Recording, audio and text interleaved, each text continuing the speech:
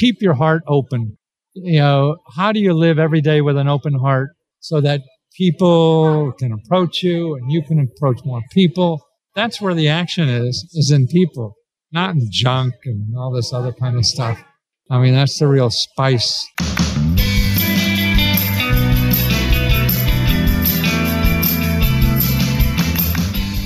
Welcome to Starve the Doubts. I'm your host, Jared Easley. Today, my guest it really doesn't need an introduction. It's Mr. Matthew Lesko.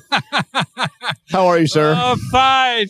Easily do what? Easily like Sunday morning? I don't know, man. I've been called a lot of things. Likewise. Well, I am thrilled to see you here. We're here at FinCon in your hometown of Washington, D.C. blocks up the road there. Yeah. You do. Yeah, you literally walk home. Absolutely. I ran by this morning. Every day I run to Abe Lincoln and back. Yeah. You run to Abe Lincoln and back. Now, how long have you been in the D.C. area? After Vietnam, early 70s, came here and got an MBA on government money. Did you really? Yeah. Oh, no, okay. I didn't realize that. I taught computer science professor here in town. And actually, I was teaching at one college, a course I was taking at another college. And I just kept my students a week behind. So anything new like that, if you're a week ahead of people, you're an expert. You're already an expert. You don't need a PhD. So at some point, you broke away and you decided, hey, all this stuff I'm learning is great. All this stuff I'm doing to help big businesses is great. But I want to maybe do something a little bit different. I'm curious, what was that transition like for you? And tell us a little bit about that story. Well, the story is really a failure story. Interesting. And I think that's the most important. Pardon me? And aren't most. Right, exactly. Right. And that you're growing up and going to school and you're trying to learn how to be successful. Okay, everybody do these 5 things and you'll be successful. Oh, here, just give me money and you'll be successful. Do this. And everybody's telling you what to be successful. And they really don't know. Right. And so when you're young, you don't know your options. You don't know anything. So you believe other people that sound like they know. And so you tried them, and I had 2 businesses. I had a software company that failed back in the 70s, another company that failed, an information business. I always wanted a business, man. I didn't care what kind it was.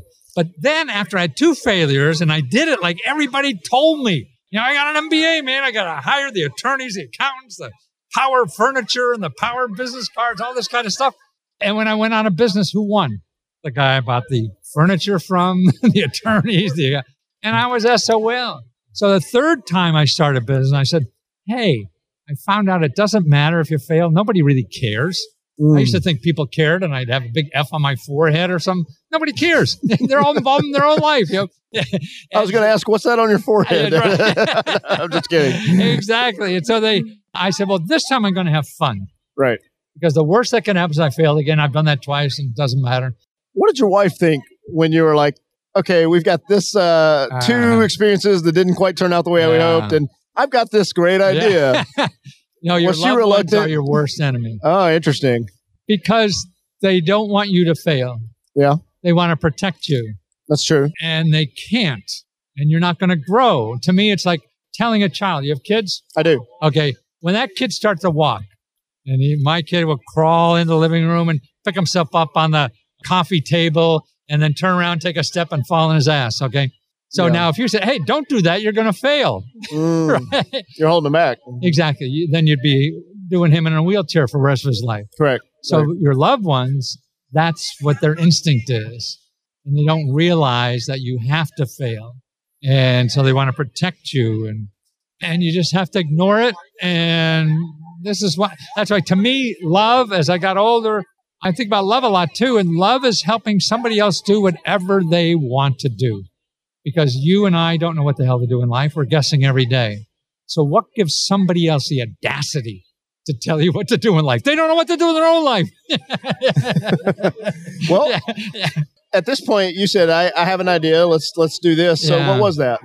Well, I had an MBA in computers. I was going to design, and it was stupid. And I finally realized I was designing an external management information system for corporations. Mm-hmm. This is when computers first started. Right. And so they were getting all the information from computers internally.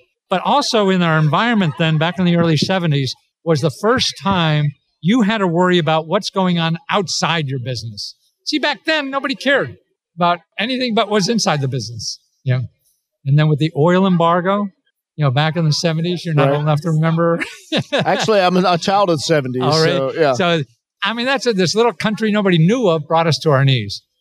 So that was where corporations really had to start worrying what's going on outside the business could affect them more than what's going on inside of it. So I started a external management information system. I'd monitor world events, marketing, competition, technology for their field. This was pre-internet. Yes. So that must have been quite the task. It was. But nobody else was doing it. So whatever I had was great. It was good enough. Right. So there was nothing. That's true. I mean, I used to walk home at that age, here in Washington. I can't think of a good idea. I can't think of a good idea. You don't need a good idea. Most ideas are mediocre. Look at all the shit we buy. It's all mediocre stuff. Right. Yeah. And that's good enough.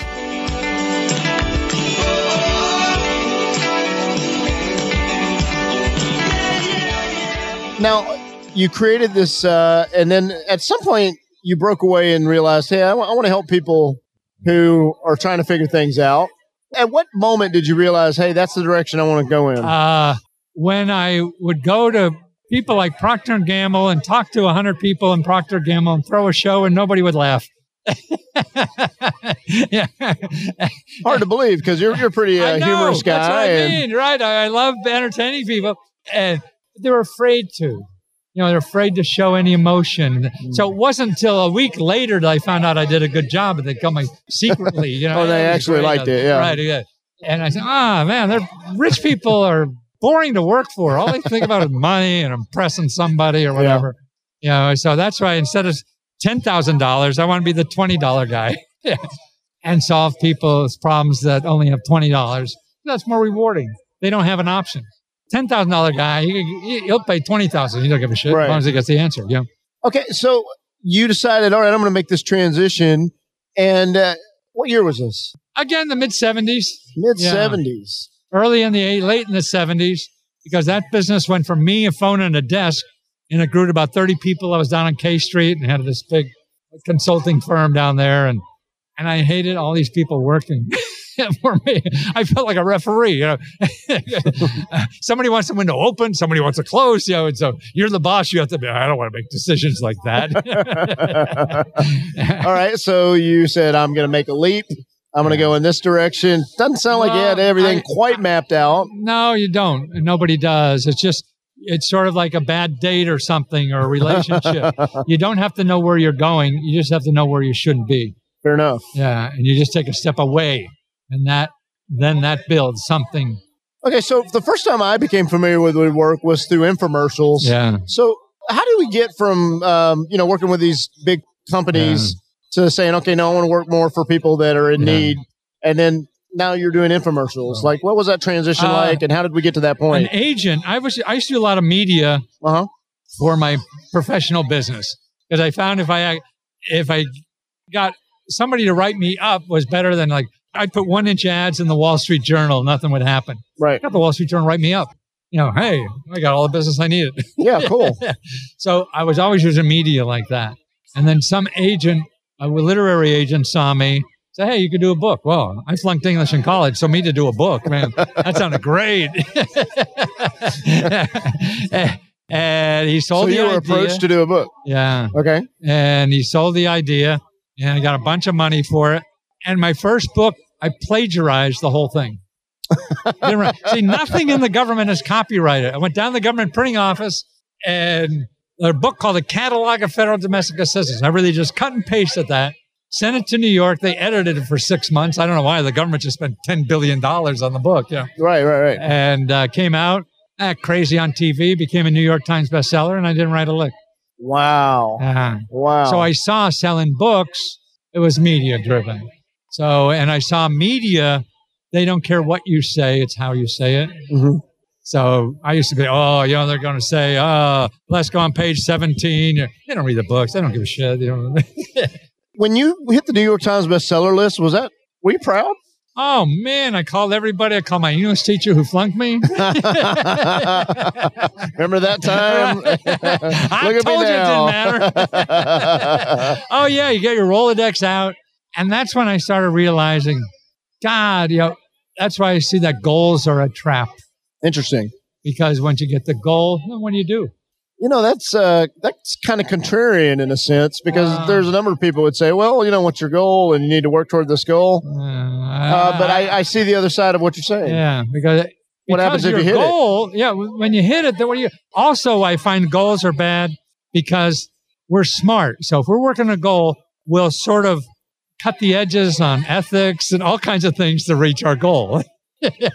Hopefully not, but I know, there might be some who would. Yes. And so there's that kind of thing. I mean, you're going to do things that are just aimed at that goal. I mean, to me, that's the downside of capitalism. Capitalism is great, but then the downside is if that's all you're worried about, then, there's other things in life. But to me, more in goals, that life is every day what you're doing, not what you're doing 5 years from now when you reach that goal. What are you doing every day, and how are you doing it every day? Let's expand on that for a minute, because you're not telling people, just have an aimless life. No, absolutely not. So what are you saying? Well, what you're working on every day, your time is the most important thing you have in life. Okay, everybody, all the shit you have in life, somebody could take it or whatever. But your time, you give your time somewhere, you can't get that back. That's why a 2-hour lunch to me is a robbery with a boring person. And somebody stealing my car. I got to get another car eventually. Right. Can't get those 2 hours. So what you're doing every day in life, I mean, that's what interests me about podcasts and things. This is a way to start finding what you should be doing every day. You want to get up. I mean, most people live life like they're on a bad date. Yeah, everything they're doing is like, those dates you go out and you think, oh, God, it must be midnight. Or, oh, shit, it's only 10 o'clock. And most of it, we live our daily lives like that. And then those dates that, oh, my God, I think it's midnight and it's 3 o'clock in the morning. Where did it go? Why isn't our work life like that? That's what it should be. We have two things to give in life: personal love to somebody and things like that. And in that, you want to give as much as you can. The key is how much can you give? And then your professional life. What do you have professionally to give the rest of us? Well, you should give that as hard as you can, too. If someone came to you and said, Matthew, I feel stuck, what would you say to that? Well, it depends on where you are in life, what your options are. You have to start making steps away. If it's part-time, full-time, or whatever. My son said that once. He came to tell me, he got a bachelor's degree in poli-sci, came to town, tried to get a job on the Hill, couldn't, start working for some PR firm here and read about Obama or something. He said, that was so exciting. You want to go? And this is before he even started campaigning. Want to go and volunteer on that? And because he really didn't like his job, he was delivering coffee or something. I said, do it. I said, that's where I find it. Your heart is smarter than your brain. We all want to use our brain to make this start to say no, because the important decisions like your love life or something, your career should be there. Your heart has to be in it, because life is terrible. It's hard as hell. It can be. Yep. Yeah. And if you don't have the heart in it to get over that, and to get through it and to do something that you feel is important. If you don't feel important, then it's hard to get up. It is.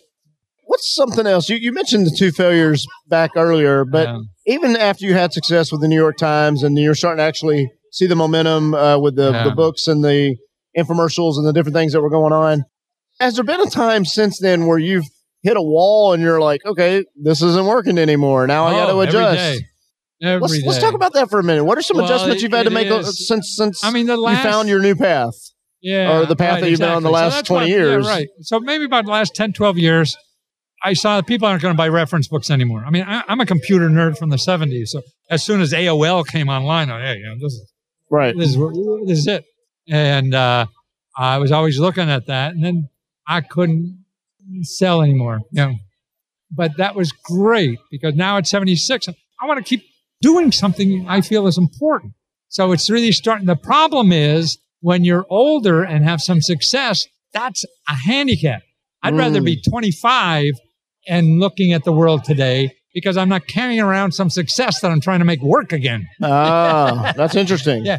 A young person, all they see is opportunities. Where the opportunities are. I got to look where are the opportunities? That's why I'm here. I'm looking for opportunities. I can't, and because I got all this shit that works so well at one time, and your instinct is, it's sort of like having bad fast swing if you play golf. You pick up the club and all of a sudden it goes back, no matter how you don't want to do that. And so that's why they have an edge. I'd rather hang around a 25-year-old than a 55-year-old or 65-year-old because our life is changing so quickly. And I got 20 more years to do this. It's real easy to feel like, hey, I might be out of second chances. It is, but I don't. I've reinvented myself many times. I think that's the best thing that happened to me was when I had my first successful business after everything failed and really wanted it, and then gave it all away and started all over again. That made me stronger than anything.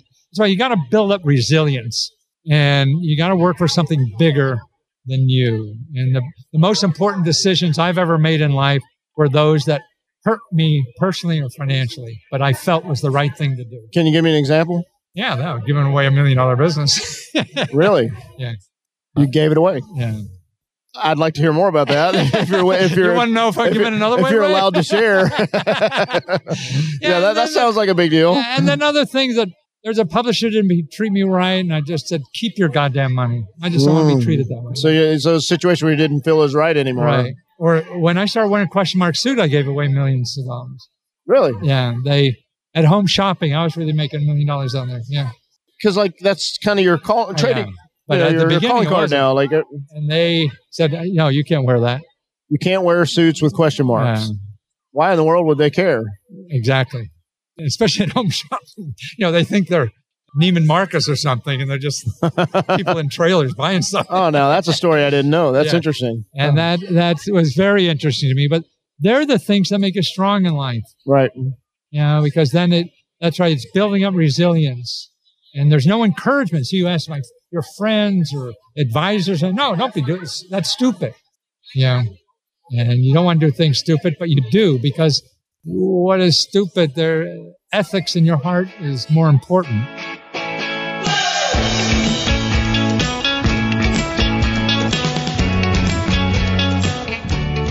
People still come to you. They come to you for help. They come to you to try to figure out how to come up with the resources they don't have. Right. Yeah, and that's why I feel that's why I could keep doing this for another 20 years. So I know so much stuff that everybody else doesn't know. No one studied this as much as I have. It's real easy to buy into this thought of, well, I can't do this because I don't have access to the resources I would need to even get this going. You mean a business or something? Maybe it's a business. Maybe it's let's start there. If somebody's thinking, I want to start a business, but I don't have the resources. Well, you have to think differently. That's to me, what's nice about the Question Mark Suit. I don't fit in, so it helps me keep thinking differently. If you're doing everything, there's no opportunity in doing everything everybody else is doing. Right. That's not an opportunity. And so if you're going to all the lecture, everybody's saying the same thing, where's the opportunity? It's having a fresh, look at, the iPhone. What the hell? We had phones for 100 years. We had cameras for 1,000 years or whatever. Somebody put them together. Yeah. It's not different. Who knew? That's right. Exactly. Yeah. So it's how can you contribute to society? Yeah. Right. And that's what I mean about how can you give the best you have to the rest of us? Because if you're doing that every day, then you're improving society more than getting elected for something, right? Because you show by example then too. When you and I chatted last night on the bus, because you and I ran into each other at the party last night at FinCon, we talked about one of the things that you're doing now is you're helping people through a Facebook group. Can you talk a little bit about your Facebook group? Yes, that's really rewarding to me because I'm able to help one-on-one. Before it was mass markets, and I talked to millions of people on Larry King or Oprah or something like that, and they'd buy a book, and maybe I get some feedback or whatever. But here it's almost like making love. Making love virtually isn't the same as making love real. It isn't? No, I'm just kidding. There's a joke in there somewhere. You knew that. So that's what the one-on-one listening, and that's what we're here to help other people. Right. And so you have to be close to the other person. They don't have the words to even say it, but if you know your business well enough, you intuitively feel it. Like tomorrow I'm going to give a talk. I'm not sure I'm going to say. I'm here today trying to get the vibe of what people are interested in so that it'll come out somehow. Maybe that's just because I'm old, that I feel more. And this is the heart. The older I get, I feel your heart is more important than, even asking the right question. I don't think that's a wrong message to share. Yeah. I think that's a good word. Yeah. Yeah. And we don't have it much now in our society that's going robots, and everybody wants to be professional. So you have a Facebook group, and you're able to kind of pour yourself into that. Yeah. How do people find out about that group? It's called Let's Go Help. It's a group on Facebook. So, but actually, I also have a YouTube channel. Maybe that's the easiest way. Matthew Lesko. And I got like 3,000 videos there. You do. You have a lot of content. Yeah. Content has not been your problem. No. I've written 100 books and only 10 made money. So I only always 10, really? Yeah. Huh. So I'm wrong 90% of the time. I have data to prove that. So my wife throws that in front of me all the time. Hey, sometimes it only takes 10%. Right, exactly. So it is. Yeah, so that's why I think life is experimenting. You're like a scientist in the lab. You don't know what works. You're trying anything, and most of it won't work. Right. 90% won't. But if you don't do 100 and some things, then you don't get a chance of winning it all. That's true. You can't wait for the right idea. You just have to take the mediocre one you got, run with that, because that will lead you to something else. It's sort of like artwork. Matthew, I got a couple questions I want to close out with. I appreciate the time. The first one is, what's something that's interesting to you, or who is someone that's doing something that interests you, one or the other? I read a book now. I watched the guy, the Smithsonian had a book fair at the convention center this past weekend. And he has a book called Tribe Human. Oh, no, Team Human. Team Human. Yeah. And very fascinating. What's it about? Well, without giving away the farm. Yeah, no, it's fine. It's really about how we're missing the human part of us. And all this other technology is making us more remote kind of thing. It's sort of, when I talked about being nice, not being professional. Everyone's going to be professional, and that's like a robot. Nobody likes talking to robots. So we're trying to make everybody on customer service like a robot. And then, I don't know what you call Comcast, and, you can't wait to get off the phone with these people. They're all saying the right words, but you don't feel like it's human. And the more human, the more like here, having an hour conversation, whatever, a half hour, whatever. When I was making a lot of money, I only had 60 minutes, 60 seconds. When I used to do a book for a year, I used to spend a month figuring out what I was going to say for 10 minutes, 5 minutes, 3 minutes, and 1 minute. They were the segments I would get. A half hour or more than 10 minutes didn't matter because the stuff would come out. But I would do the Today Show. You get a minute and a half or something like that. No matter what they asked me, I would pull the 5 things I'm going to get out no matter what they say to me. Yeah. Because I think that's the best thing to sell the book. Yeah. They would say, well, let's go. Isn't it hard to write a grant? And I just say, yes, but did you know you get a house for $1? Well, people hear that part. Right, exactly. If you say yes to anything, it goes away. Let's go. You're an asshole. Yes, but did you? Yeah, but you can get a house for a grant for $1. Did I mention that? Yeah. So that's where it's all about where the movement's going. There's interesting things like on Bitcoin. I always thought that was crazy stuff. But now, if you're a nonprofit, you should know Bitcoin today. Why is that? Because Bitcoin is a way to tap into a lot of money that nobody else is tapping into. All these Bitcoin millionaires, are usually young, hip people. They're not the same people that nonprofits go to. The nonprofits normally go to these old fat cats and foundations and stuff. These people, and they could give you money in Bitcoin, and it's tax-free. They pay no capital gains on it or anything. And all you have to do as a nonprofit is open a wallet. So they give you the Bitcoins. Within 10 seconds, you got that in cash, whatever. So now you have access to all these funds that nobody is going after, particularly a nonprofit. So there's these kinds of things that are happening. Right now, to me, an exciting thing is housing. I don't know where you live, Orlando? I live in Fort Lauderdale. Fort Lauderdale, okay. Well, we all have a housing problem. We have one here, you probably do down there. Now they just changed the laws here. You could put a little home in your backyard. So you can have more than one units on your backyard. And you can build a home for $50,000 and rent it out on Airbnb and clear $800 a month. And in big cities and big markets, we're hurting for housing. See, all these new kinds of things that are happening all the time. Right. And sure, if you wait, then, people usually wait. And the other thing I think the main thing in my life right now is Google. This is what's stopping people from doing anything in life, I feel. Really? Yeah. I mean, it's very important. I'm a database guy. I design databases and coded databases and everything. Very important. But you have to know, like if you know Matthew Lesko, then Google is good because you find Matthew Lesko. If you need money to, say, you're in debt, you want to solve debt problems, you're going to go to Google and get literally 50 million websites of people going to sell you that. They're mostly here. Yeah. There might be one or two. As opposed to the people doing that for free, Google doesn't show you because they're not making money from them. See, these people will pay for your click. Well, obviously the question would be, where do you go if you don't go to Google? Well, it's funny you would ask. No, that's why I'm trying to educate people about that. And so people then, I want to start a business or something, and they go on consulting. And now the government has free consulting to help you start a business. You don't even have to know how to spell entrepreneur. There's thousands around the country that get grants to help you start a business for free, but they don't advertise. They don't know where it's at. Right. I think someone who's going to listen to this is going to see, they're going to say, I'd really like to reach out to Matthew Lesko. How could they reach out to you? I guess LescoFreeRadio@gmail is probably the best email I have. Okay, LescoFreeRadio@gmail. Okay, we'll put that in the notes. Right. Yeah, that's fine. And then if I don't answer in 2 days, beat on me. I'm an old fart. That's what I tell people. Just yell at me, man.